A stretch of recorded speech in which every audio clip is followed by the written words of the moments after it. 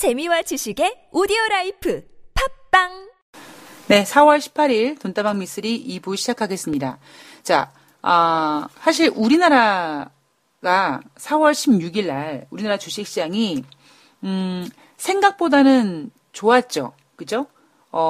아마 그 좋았던 이유 중에 하나가 시리아에 대한 공습이 우리나라 시간으로 토요일 날 진행이 되다 보니까, 그리고 그 이후에 어떤 확산되는 분위기가 나타나지 않다 보니까 어느 정도 시리아에 대한 리스크가 완화되겠지 않겠는가.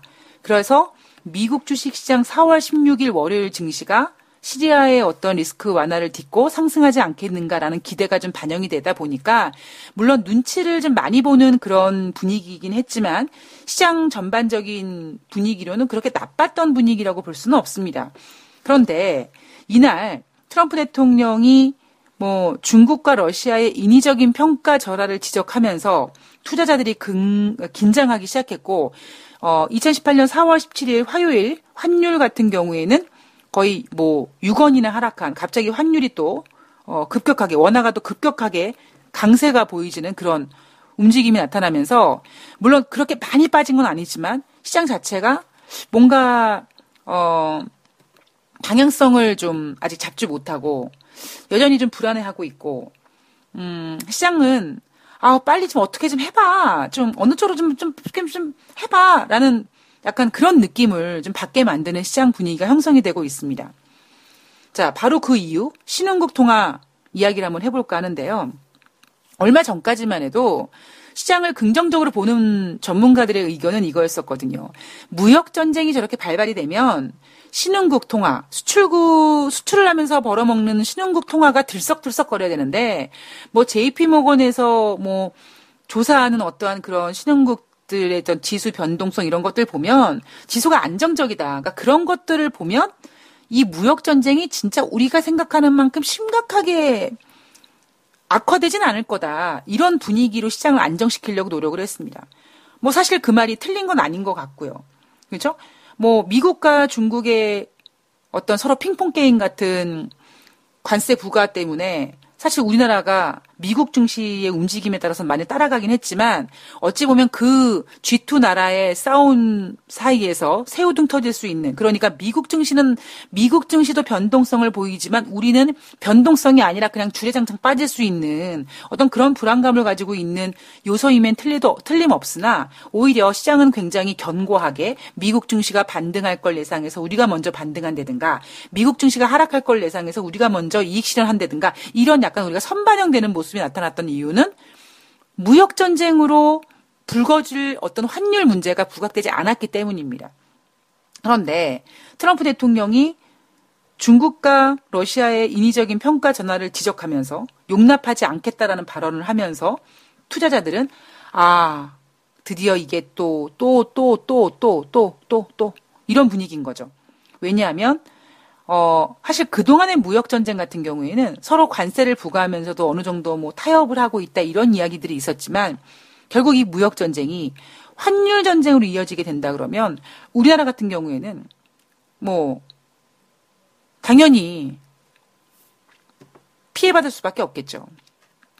우리나라의 원화를 포함해서 위안화 급등락에 취약한 통화를 포함해서 외환시장의 변동성이 나타날 수 있고, 결국 이 외환시장의 변동성은 금융시장으로 확산될 수가 있는 거죠. 우리나라 애널리스트들이 내놓은 보고서를 보면은 1,050원까지는 우리나라 증시가 외국인들에게 굉장히 매력적으로 느껴질 수 있지만, 1,050원을 하향 돌파하면 외국인들에게 우리나라 증시가 매력적일 수밖에 없다. 왜? 그만큼 우리나라 수출주들이 타격을 받을 수밖에 없기 때문이다. 이렇게 우리가 환율에 굉장히 민감하지 않습니까? 게다가 또 얼마 전에는 한미 FTA의 어떤 재협상 과정에서 어떤 미국 정부가 우리나라한테 니네 환율 개입하지 마! 이런 어떠한 협박이라고 해야 되나요? 예, 그런 것도 받다 보니까 우리는 사실 지금 외환시장이 움직인다라고 하면 우리는 외환시장이 움직이기 전에 우리가 먼저 흔들릴 수밖에 없는 시스템입니다. 근데 제가 앞서서 말씀드렸던 것처럼 지금 무역전쟁에도 불구하고 신흥국의 어떤 환율 변동성이 그렇게 심화되지 않았다. 이게 단순히 그냥 립서비스가 아니라 JP모건이 집계하는 이머징 마켓 통화 변동성 지수가 보여줬거든요. 그런데 최근 들어서 이 이머징 마켓 통화 변동성 지수가 8.5까지 빠른 시간 동안에 움직였다고 합니다. 상승했다고 합니다. 그래서 2월 하순 이후에 최대치를 기록했다고 하는데요. 상대적으로 이 선진국이라고 불리우는 유로, 유로엔 달러 환율 변동성은 제자리다. 그러니까 오히려 무역 전쟁을 통해서 유로화가 급등해야 되고 이래야 되는데 지금 원화 환율이 어찌 보면 위협을 당할 수 있는, 왜 우리나라는 어떤 나라이기 때문에 이머징 마켓이기 때문에 그런 리스크를 가질 수밖에 없다라는 거죠. 결국 그러면 이 금리 때문에 환율 문제까지 벌어질 수 있다라는 부분인데요. 지금 시장에서 환율이 걱정되는 이유가 예를 들면은 지금 트럼프 대통령이 중국과 러시아의 인위적인 평가절하를 지적했다. 아, 이거 무역 전쟁이 환율 전쟁으로 옮겨지나 보다. 이런 리스크도 있고 또 금리 문제 때문에 환율 문제로 불거질 수가 있는 거죠. 예를 들면 지금 미국과 홍콩의 금리 격차가 커지다 보니까 홍콩 금융관리국이 3년 만에 외환시장에 개입을 했습니다. 그리고 거기다가 시리아 폭격으로 러시아 루블화는 물론 터키, 카자흐스탄 화폐까지 변동성에 지금 심각하게 노출되고 있습니다. 자, 지금 시장에서는요, 중국이 트럼프 행정부에 대한 보복으로 인해서, 그러니까 트럼프 대통령의 어떤 그 관세 부과에 따른 보복으로 인해서 위안화 가치를 지금보다 한 10% 정도 떨어뜨릴 거다라는 관측이 나오고 있는데요. 그렇게 된다면 중국의 공격적인 위안화 평가 절하가 우리나라 원화, 싱가포르 달러, 태국의 바트화, 이 화폐들의 가치에 대한 엄청난 충격을 줄 수 있다. 왜? 이 나라들은 싱가포르나 태국이나 한국 같은 이런 이머징 나라들은 수출 의존도가 높은 나라잖아요. 네, 그래서 환율 영향에 직격탄을 맞을 수밖에 없다라는 우려감이 나오고 있습니다. 거기에다가 러시아 금융시장의 급심한 변동성 때문에 불안감이 지속할 가능성이 있고 당분간은 어찌 보면 잠깐 트럼프 대통령이 유럽에다가 관세 매기고 중국에다 관세 매기고 시리아의 어떤 또 폭격 어쩌고 얘기하고 그러는데 또 환율 때문에 시장은 환율에 집중할 가능성이 좀 높아졌죠. 자, 지난주 이 환율 보고서가 미국 재무부에서 발표되었습니다. 우리나라도 환율 조작국으로 지정되지 않았고요. 중국도 환율 조작국으로 지정되지 않았습니다. 중국도 우리나라처럼 관찰 대상국으로 지정됐고요. 러시아 같은 경우에는요, 아예 관찰 대상국으로도 지정되지 않았습니다. 자, 그 얘기는 지금 트럼프 대통령이 주장하고 있는 어떤 중국과 러시아가 인위적으로 자기네 화폐 가치를 평가절하한다. 그래서 속된 말로 미국을 연맥이고 있다라고 주장하는 거는 결국 억지 주장이다라는 거죠. 왜? 아니, 미국 재무부에서 나온 지표를 보면, 이 보고서를 보면 정말 만약에 그런 모습들이 미국 재무부에서 관찰이 됐을 경우에는 제일 먼저 할 일은 중국이라든가 러시아 같은 나라들 환율 조작국으로 지정해버리겠죠. 왜? 미국에서 환율을 컨트롤할 수 있는 가장 효과적인 방법 중에 하나이기 때문에. 그런데 분명히 지난주에 미국 재무부에서 나온 환율 보고서를 보면 중국을 관찰 대상국으로 지정했다는 얘기는 중국이 그렇게 환율에 막 개입해서 그렇게 하는 거 인위적으로 뭔가 하지 않을 것 같고 하다못해 러시아 같은 경우에는 관찰 대상국으로도 지정되지 않았으니까 얘네들은 인위적으로 뭔가를 하고 있는 게 아닌데 트럼프 혼자서 저렇게 억지를 부리고 있는 거다라고 비난을 받고 있는 거죠. 그러니까 트럼프 대통령은 중국이 위안화를 평가절하고 있다. 사실 이거는 중국이 하고 있다라기보다 트럼프 대통령이 중국을 상대로 무역 관세를 부과했을 때 미국이 중국에게 부과했던 어떤 사이즈보다 중국이 미국에게 먹인 보복 관세가 너무나 작은 규모다 보니까 시장에서는 아마 중국이 이렇게 보복 관세로 보복을 하는 게 아니라 다른 방법으로 그 중에 시나리오가 미국의 국채를 판다든가 아니면 위안화 평가절하를 한다든가, 특히 위안화 평가절하에 대한 어떤 가능성이 제기됐던 이유는 지난번에 보아오 포럼에서 시진핑이 시장 개방을 얘기하면서 어차피 시장 개방은 뭐 대세의 흐름이니까 시장 개방을 하는 대신에 시장 개방을 한다는 얘기는 결국 미국의 물건을 받아들이겠다는 얘기 아니겠습니까? 그랬을 때 중국의 위안화 평가를 뚝 떨어뜨려가지고 상대적으로 수입되는 미국의 가치를 높게 만들어서 니네가 우리나라의 물건을 내다 팔아도 니네 물건 많이 못 팔걸? 이 작전을 쓸 거다. 그러니까 너무나 가능성이 있어 보였죠. 그러니까 트럼프 대통령이 분명히 지금 나오는 뭐 중국이 위안화를 평가절하하고 있다 이런 이야기들은 사실 뭐 아직까지 확인된 건 없지만 시장에서 중국이 미국을 보복하기 위한 어떠한 시나리오서 몇 번이 나왔습니다. 돈다방 미스에서도 몇 번을 말씀을 드렸죠. 근데 트럼프 대통령인들 이 시나리오를 모르겠습니까? 그러니까 트럼프 대통령이 이 시나리오를 알다 보니까 미리 이제 속된 말로 선빵을 매긴 거죠. 왜?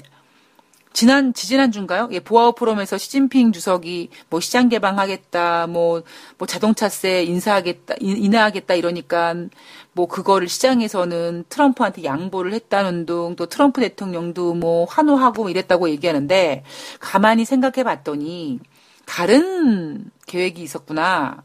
물론 트럼프 대통령도 지금 와서 느꼈는지 뭐 그때도 알았음에도 불구하고 워낙 이 중국과 미국의 무역전쟁 우려감 때문에 증시가 막 빠지니까 그거를 막기 위해서 그냥 뭐 환호하는 척 했는지 모르겠습니다만 여하튼 지금 트럼프 대통령은 중국이 위안화 평가절하를 하고 있는지 안 하고 있는지 모르겠으나 이미 인위적으로 하고 있다라고 얘기하면서 중국한테 먼저 선빵을 날리고 있는 거죠. 왜? 지금 위안화 평가절하는 두 가지 목적이 있거든요. 사실 목적이라기보다는 조금 전에 말씀드렸던 것처럼 평가절하를 하면서 위안화 평가절하를 하면서 시장 개방은 하고 중국의 화폐 가치는 떨어뜨려서 중국으로 수입되는 미국의 어떤 물건들의 즉 그 달러로 계산하게 되는 미국 물건의 가격을 비싸게 보이게 만들어서 상품 경쟁력을 떨어뜨리는 방법이 또 하나 있고 2005년도 8월 달에 중국은 위안화 평가절하를 합니다. 이 위안화 평가절하와 함께 자본 유출이 진행이 됩니다. 그리고 이 자본 유출은 어떻게 나타났냐면 중국이 미국 국채를 보유하는 것에 대한 매각이 진행이 됩니다. 이게 언제냐? 2015년 8월 달에 있었던 일입니다. 이 일을 기점으로 해서 어떤 일이 발생했냐면 여러분들 혹시 기억하실지 모르겠습니다만 2015년 8월 달에 중국이 경제 성장률 7%가 안 될 거라는 그런 전망이 나오면서 주식시장이 우당창창 궁창 빠졌었죠. 그래서 아마 이번에 중국이 미국을 보복하는 그 시나리오 중에 세 번째 카드는 바로 미국 국채를 매각하는 거, 네 번째 카드는 위안화를 평가절하하는 거, 이 두 가지 카드였는데 결국 이 두 가지 카드는 2015년 8월 달처럼 위안화 평가절하한 다음에 미국 국채를 매각하는 방법을 아마 이번에도 쓰지 않겠는가라는 그러한 분위기가 시장에 형성되면서 아마 트럼프 대통령도 이렇게 중국에다가 선빵을 한 방 먹인 게 아닌가 싶은 거죠. 예. 최근 중국 위안화는요, 지난 2015년 8월 갑작스러운 통화평화 절하 이후에 미국 달러화에 대해서 가장 강세인 상황을 보이고 있습니다. 지난 1년간 미국 달러화 대비 절상이 지금 진행이 되고 있는데 저는 제가 항상 돈다방 미세를 말씀드리지만 돈은 돌고 도는 거니까 제가 뭐 미국 달러 강세였는데 그 달러 강세는 이제 유럽으로 넘어가서 유로화를 강세화시키고 유로화가 강세가 되면 상대적으로 뭐 달러가 약세가 될 수밖에 없고 또 그 돈은 돌고 돌아서 제가 중국은 거치지 않았죠. 중국은 얘기하지 않고 뭐 엔화를 강하게 만들 거다. 그거는 뭐 인위적이고 자시고 이의 문제가 아니라 그냥 2008년도 금융위기 이후에 그 금융위기를 일으킨 미국에서부터 또 돈을 풀기 시작했고 그 미국에서 2008년도에 금융위기가 대서양 건너가서 유럽발 금융위기를 만들었고 그게 또 태평양 이렇게 건너와서 중국에다가 경제 성장률 7%를 깨게 만드는 그런 리스크도 줬고 또 또 일본 같은 경우에도 계속 죽어라 하는구나. 그런 위기감이 지구를 한 바퀴 삐 도는 동안에 그 사이에 미국은 양적 완화 돈을 풀었고 또 그 돈 푸는 건 또 유럽도 풀고 이러면서 돈이 계속 돌고 있지 않습니까? 그러니까 지금 위안화에 대한 어떠한 모습은 그냥 자연스러운 그냥 시스템이에요. 예, 별로 뭐 어떤 인위적으로 뭔가를 하고 뭔가를 해야 될 만한 뭐 굳이 그런 것까지는 없는데 여하튼 지금 트럼프 대통령이 억지를 부리고 있는 거다. 여기에다가 또 러시아 루브라 같은 경우에는 지난 6일 날 미국 정부가 러시아 신흥재벌과 관료들에 대한 제재안 발표에 약세를 보이고 있어서 올해 지금 현재 루브라는요. 달러화 대비 약 8%가량 절하되고 있다고 합니다.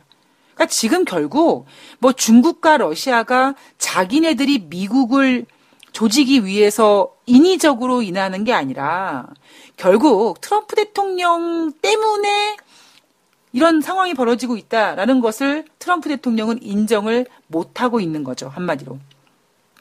자, 여기에다가 뭐 시리아를 지원하고 있는 러시아를 겨냥한 추가 제재가 곧 결정될 것이다. 라는 이야기가 나오고 있습니다. 7일 치명적인 화학무기 공격을 가했다는 명백한 증거를 확보했다라고 미국이 밝혔고요. 그리고 24시간에서 48시간 내에 시리아를 상대로 어떤 중대한 결정을 내리겠다라고 얘기해 놓고는 13일 날, 현지 시간으로 13일 날 금요일 날 미국의 주도로 영국과 프랑스와 함께 시리아 화학무기 시설을 폭격했죠. 자, 러시아는 지금 현재 유엔 안전보장 이사회에다가 미국이 쟤네 무리해서 무력 행사한 거다라고 강력하게 반발하면서 지금 유엔 안전보장 이사회 개최를 요구하고 있습니다. 따라서 4월 16일 뉴욕증시는 지난주 현지 시간으로 금요일 날 있었던 어떤 화학무기 시설 폭격 이후에 트럼프 대통령이 끝났어 라고 얘기해서 일단 안정되는 것처럼 보이긴 하지만 러시아가 지금 들썩들썩하고 있기 때문에 당분간은 시리아를 둘러싼 미국과 러시아의 긴장은 고조될 수밖에 없다라고 시장이 판단하고 있고 결국 그렇다면 이 얘기는 4월 16일 잠깐 빠졌던 국제 유가는 조금인지 많이든지 모르겠습니다만 다시 상승 전환될 가능성이 좀 높아 보이죠. 자, 조금 전에 일부에서 뉴욕 연방은행 총재, 그다음에 미니애폴리스 연방은행 총재 발언을 보면 금리 인상 지금 연준이 생각하는 것보다 더 해야 된다. 뉴욕 연방은행 총재 같은 경우에는 대놓고 3번에서 4번 이야기를 했습니다. 자, 우리가 금리 인상 횟수가 늘어난다라고 얘기할 때마다 우리가 또 걱정하는 게 있죠. 바로 뭐냐면 바로 10년 만기 미국의 국채 수익률 상승 우려입니다. 혹시 2월 달 상황 재현이 되는 게 아니냐. 그래서 인플레이션 우려 확산되고 인플레이션 우려가 금리 인상을 3번, 4번 그것 때문에 국채 수익률 들썩들썩. 그런데 지금 10년 만기 미국의 국채 수익률이 만약에 상승한다면 이거는 어떤 인플레이션 우려감으로 금리 인상 횟수가 많아져서 금리 인상 상승세에 따른 국채 수익률도 같이 올라가는 그 영향, 그러니까 인플레이션 때문에 10년 만기 국채 수익률이 올라가는 걸 우려하는 게 아니라 바로 뭐 때문이다? 미국의 쌍둥이 적자 때문이다. 미국 국채를 매입할 세력이 축소되고 있고 미국 쌍둥이 적자가 확대되고 있으며 트럼프 대통령의 정책까지 포함했을 때 뭔가 국채 수익률이 올라갈 수밖에 없다라고 시장에서는 평가하고 있습니다. 2019년부터요. 시장은 GDP의 약 6%에 달하는 국채를 대신 매입해야 된다고 합니다. 그게 왜 그러냐면요. 2016년 이후로 미국 내가 아니라 해외 투자자들이 미국의 국채 매입의 순 증가, 그러니까 미국의 국채 매입을 늘리지 않고 있다는 얘기입니다. 그래서 2016년부터 2017년까지는 그냥 미국 내에서 자기네 국채를 사는, 즉 국내 수요로만 금리 상승을 억제해 왔다는 거죠. 근데 현재 2018년 현재 이 장기물 금리가 상승하는 모습을 보면 야, 미국이 국채를 발행하는데 이거를 사줄 사람이 없구나. 수요 부족을 확인할 수 있다라는 것이 시장의 이야기입니다. 그렇다면 왜 해외 투자자들은 미국 국채를 사는 거를 꺼려 하는가? 이유로는 외환 해지 비용이 늘어났기 때문에 라고 얘기하기도 하고요.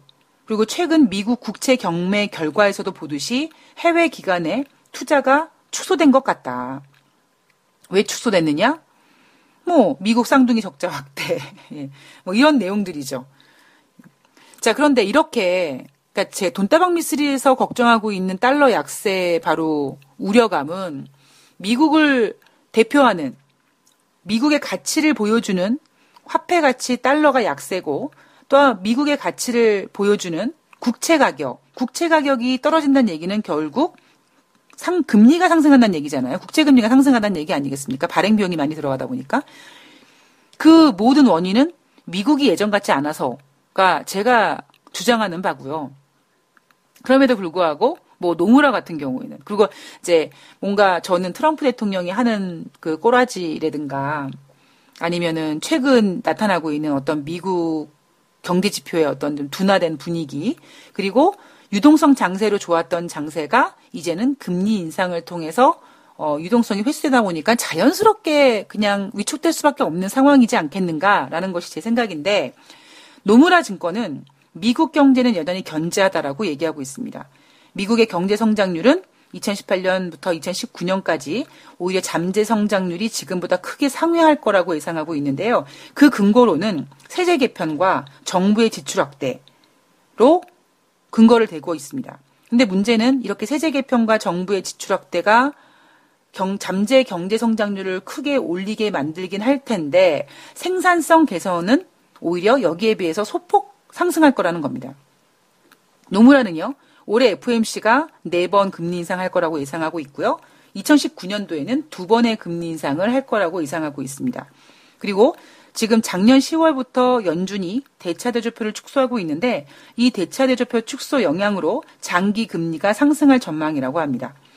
자금 조달 여건은 여전히 미국은 우호적이긴 하지만 그런데 최근 시장에서는 무역전쟁이라든가 환율 분위기 이런 분위기가 추세를 좀 반전시킬 수 있을 것 같다라고 걱정하고 있습니다. 그러니까 결국 노무라 얘기는 미국 경제가 여전히 견제하고 잠재 성장률도 크게 상회할 수는 있는데 혹여라도 무역전쟁 리스크 같은 것 때문에 이런 분위기는 언제든지 반전될 수 있다라는 얘기를 하고 있는 거죠. 자, 노무라가 미국 경제가 여전히 견제하다라고 얘기했다면, 그런데 이 건재한 경제가 무역 전쟁으로 인해서 희석될 수 있다라고 얘기했다면, 이 바론스에서는 2018년 증시 상승을 기대하고 있습니다. 아까 조금 전에 노무라는 미국 경제였다면 이번에는 증시인데요. 2018년도 미국 증시는 지금 10%의 조정을 2번 겪었다. 그런데 여전히 시장은 낙관적이다. 설문조사에 따르면 전문적 투자자들 중에서 55%가 올해 증시가 상승할 거다라고 예상하고 있고 대신 작년 가을에는 61%가 2018년도 증시 상승을 예상했는데 이번에 설문조사에는 55%니까 약 6% 정도 감소하긴 했습니다. 약세를 전망하는 투자자들의 비율은 작년 가을에는 12%였는데 11%로 1% 하락했죠. 그리고 중립을 전망하는 투자자들의 비중은 27%에서 34%로 확대했습니다. 이 얘기는 올해 시장을 어떻게 봐야 될지 모르겠네라고 보는 의견이 좀 많아졌다라는 겁니다. 그만큼 시장이 변동성에 노출되어 있고 트럼프 대통령으로 시작된 어떤 무역전쟁, 환율전쟁, 시리아 지정학적 리스크 이런 것들 또 거기다가 유가 급등까지 우리가 어떤 경제 지표라든가 기업 실적 외에 체크해야 될 정치적 리스크들이 워낙 커지다 보니까 나 앞으로 잘 모르겠어 하는 의견들이 좀 많아졌다라는 겁니다. 그런데 이 바론스가 2018년도 증시 상승을 기대하는 그 근거로는 2018년도 미국 기업의 순이익이 증가될 거다. 그 근거로는 세제 개편이라든가 글로벌 경제 성장세가 견고하기 때문이다. 그래서 금융주와 테크주가 가장 좋을 거다라고 얘기했고요. 또 그 이외에는 증시 호재는 다수 존재하고 있다. 트럼프 대통령의 법인세 인하라든가 규제 완화가 좀 추진되고 있고 고용시장은 완전 고용에 돌입되었으며 해외 자금 송금 송환까지 합하면 우리나라 우리 지금 글로벌 증시는 특히 미국 증시는 앞으로 힘들 거야가 아니라 앞으로 올라갈 수 있는 호재들을 많이 가지고 있다라고 얘기하고 있습니다. 거기에다가 UBS에서는 혹시 유로존이 좀 경제가 꺾이면 어떻게 하지? 라고 하는 우려감까지 싹 커트시켜버립니다. UBS에서 유로존 경제 여전히 좋습니다. 라는 얘기를 하고 있는데요. 유로존 PMI 지수가 지난 1월달 기록한 역대 최고치에서 좀 하락하긴 했지만 여전히 55.2를 기록하고 있다. 참고로 이 PMI 지수는 50이 기준입니다. 그러니까 50 이상에 있기 때문에 여전히 경기는 확장 중이라는 거죠. 유로존 기업들이 자본 투자를 적극적으로 확대할 것이라는 기대감이 투자 심리 설문조사를 통해서 나타났는데 앞으로 향후 12개월 동안 우리 기업은 자본 투자를 확대하겠어요 라는 그런 기업 비율이 작년 8월 달에 20%였던 비중에서 이번에 30%까지 확대됐다는 얘기입니다. 그러니까 그 얘기는 유로존 PMI 지수는 최고점에서 하락했지만 유로존의 기업들은 지금 유로존의 경제 상황이 좋다 보니까 우리는 어떤 투자라든가 이런 것들을 더 늘릴 거라고 긍정적으로 보는 설문조사가 늘었다라는 거죠. 단지 문제는 경제 전망에 대한 부정적인 뉴스들이 좀 증가할 것 같긴 하지만 워낙 글로벌 성장세가 견고하기 때문에 영향을 받지 않을 거다라고 얘기하고 있습니다. 자, 글로벌 어떤 성장이 견고하다라고 얘기했는데 지금 문제는 자, 과연 이렇게 글로벌 성장의 견고함이 지금 시장에서 여전히 문제되고 있는 어떠한 변동성을 이길 수 있는가에 대한 부분을 우리는 고민을 해봐야겠죠. 이 월스트리트 저널에서는 1분기 어닝 시즌에서 투자자들의 실적 성장 기대감이 이미 매우 높은 상황이어서 실제 실적이 만족시키기는 좀 어려울 거다라고 보고 있습니다.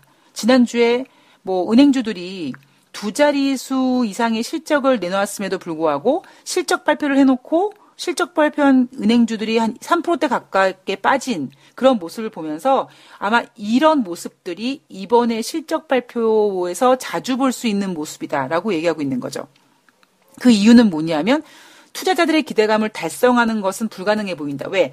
투자자들이 원하는 건 뭐냐면 이번에 발표하는 기업 실적도 중요하지만 다음에 나오는 기업 실적도 좋게 나와야 된다는 전제가 있는데 문제는 미국 기업들의 순이익 성장세가 올해 고점을 도달할 것이다. 자, 지금 여러분들 절대 이번 미국의 실적 시즌 때 잊지 말아야 될 숫자가 있다 그랬죠? 바로 2011년 이후 최고의 증가율을 기록하고 있는 17% 증가할 것이다. 이 예상입니다. 자, 세제 개편이라든가 경기 부양책 이런 효과가 있지만 그럼에도 불구하고 지금 2011년 이후 최고의 증가율을 예상하는 이 17%를 뛰어넘는 증가세를 내놓기는 어렵다는 거죠. 그러니까 지금이 정점이란 얘기예요, 지금. 미국 고용시장이 완전 고용에 있기 때문에 앞으로 미국의 잠재 경장 성장률이 하락할 것이다. 그리고 트럼프 대통령이 미국 경제 성장률을 큰 폭으로 상향시킬 거다라고 공약을 했는데 지금의 경제 성장률이 좀 하락된 거라는 거를 좀 예상한다면 트럼프 대통령은 이 상황을 타개하기 위해서 강력한 정책이 필요할 것이다 라고 보는 것이 시장의 의견이라고 합니다.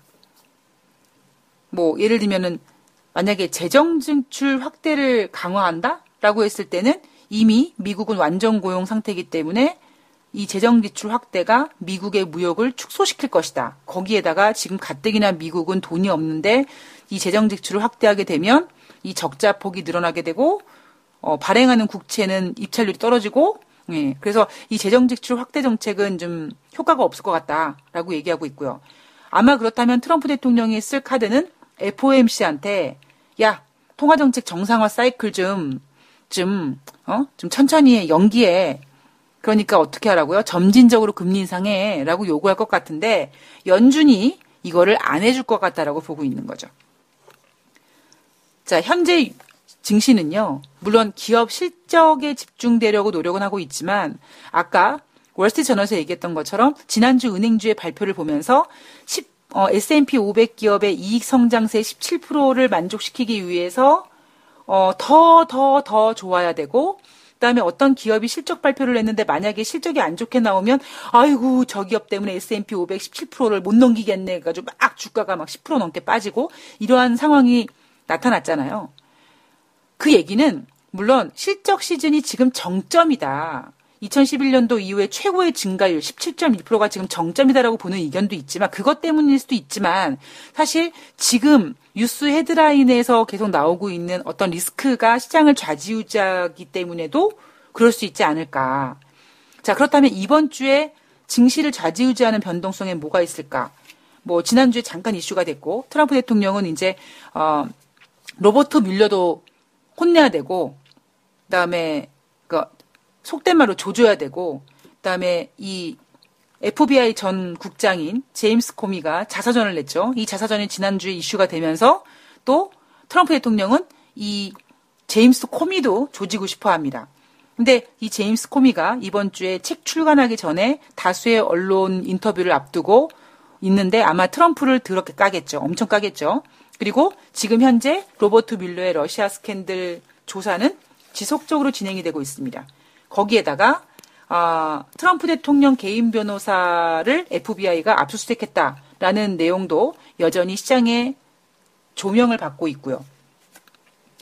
이런 이슈가 많은 상태에서 과연 투자자들은 어떻게 해야 되느냐라는 내용을 보면 만약에 지금 왜 로버트 뮬러의 러시아 스캔들 조사 지속이 문제가 되냐 하면 트럼프 대통령이 로버트 뮬러를 해임하지 않겠는가라는 리스크 때문입니다. 근데 시장에서는 트럼프 대통령이 로버트 뮬러를 해임한다면 장기 투자를 하시는 분들은 주식을 팔 필요가 없다라는 겁니다. 안 팔 거라는 거죠. 버틸 거라는 겁니다. 왜? 그래봤자 뭐 로버트 뮬러 해임해도 뭐 그게 뭐 어찌 보면 경제의 어떤 펀더멘털적으로 이런 건 아니니까. 근데 문제는 만약에 트럼프 대통령이 로버트 뮬러를 해임했을 때 그 변동성에 지금 취약한 이 시장에서 어떤 베팅을 노리는 헤지펀드라든가 이 트레이더들은 이 트럼프 대통령이 만약에 로버트 뮬러를 해임했을 때 굉장히 민감하게 반응해서 매매를 우다다다다다 할 거라는 거죠. 거기에 변동성이 노출될 가능성이 높다라고 보고 있고요.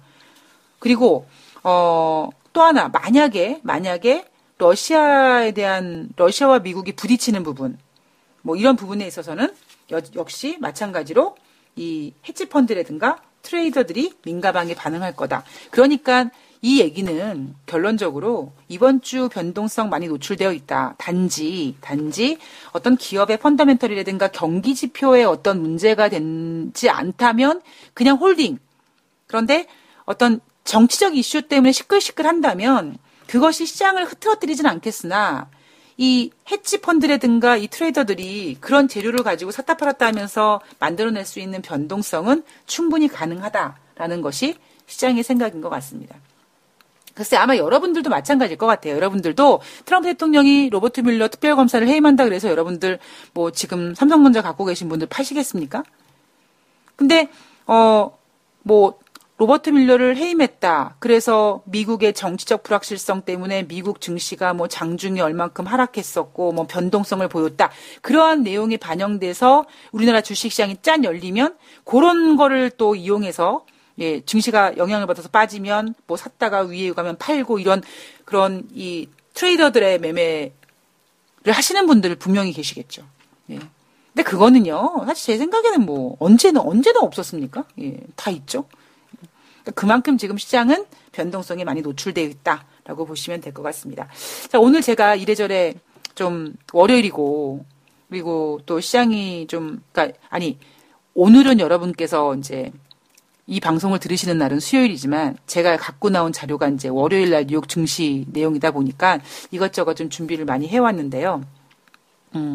제가 여러분들께 드리는 메시지 중에서 돈다방 미쓰리는 이런 생각을 하고 있습니다라는 어떤 그 기본적인 굵직굵직한 몇 가지들이 있습니다. 그러니까 그런 것들이 쟤는 저런 내용들을 토대로 이야기를 풀어나가는구나. 나는 아닌 것 같은데 라고 생각하시거나 아니면은 또 다른 또 이런 전문가님들께서는 또 다른 각도로 보시는 그런 다양한 의견까지 수렴하시면서 지혜로운 경제 공부를 하셨으면 좋겠습니다.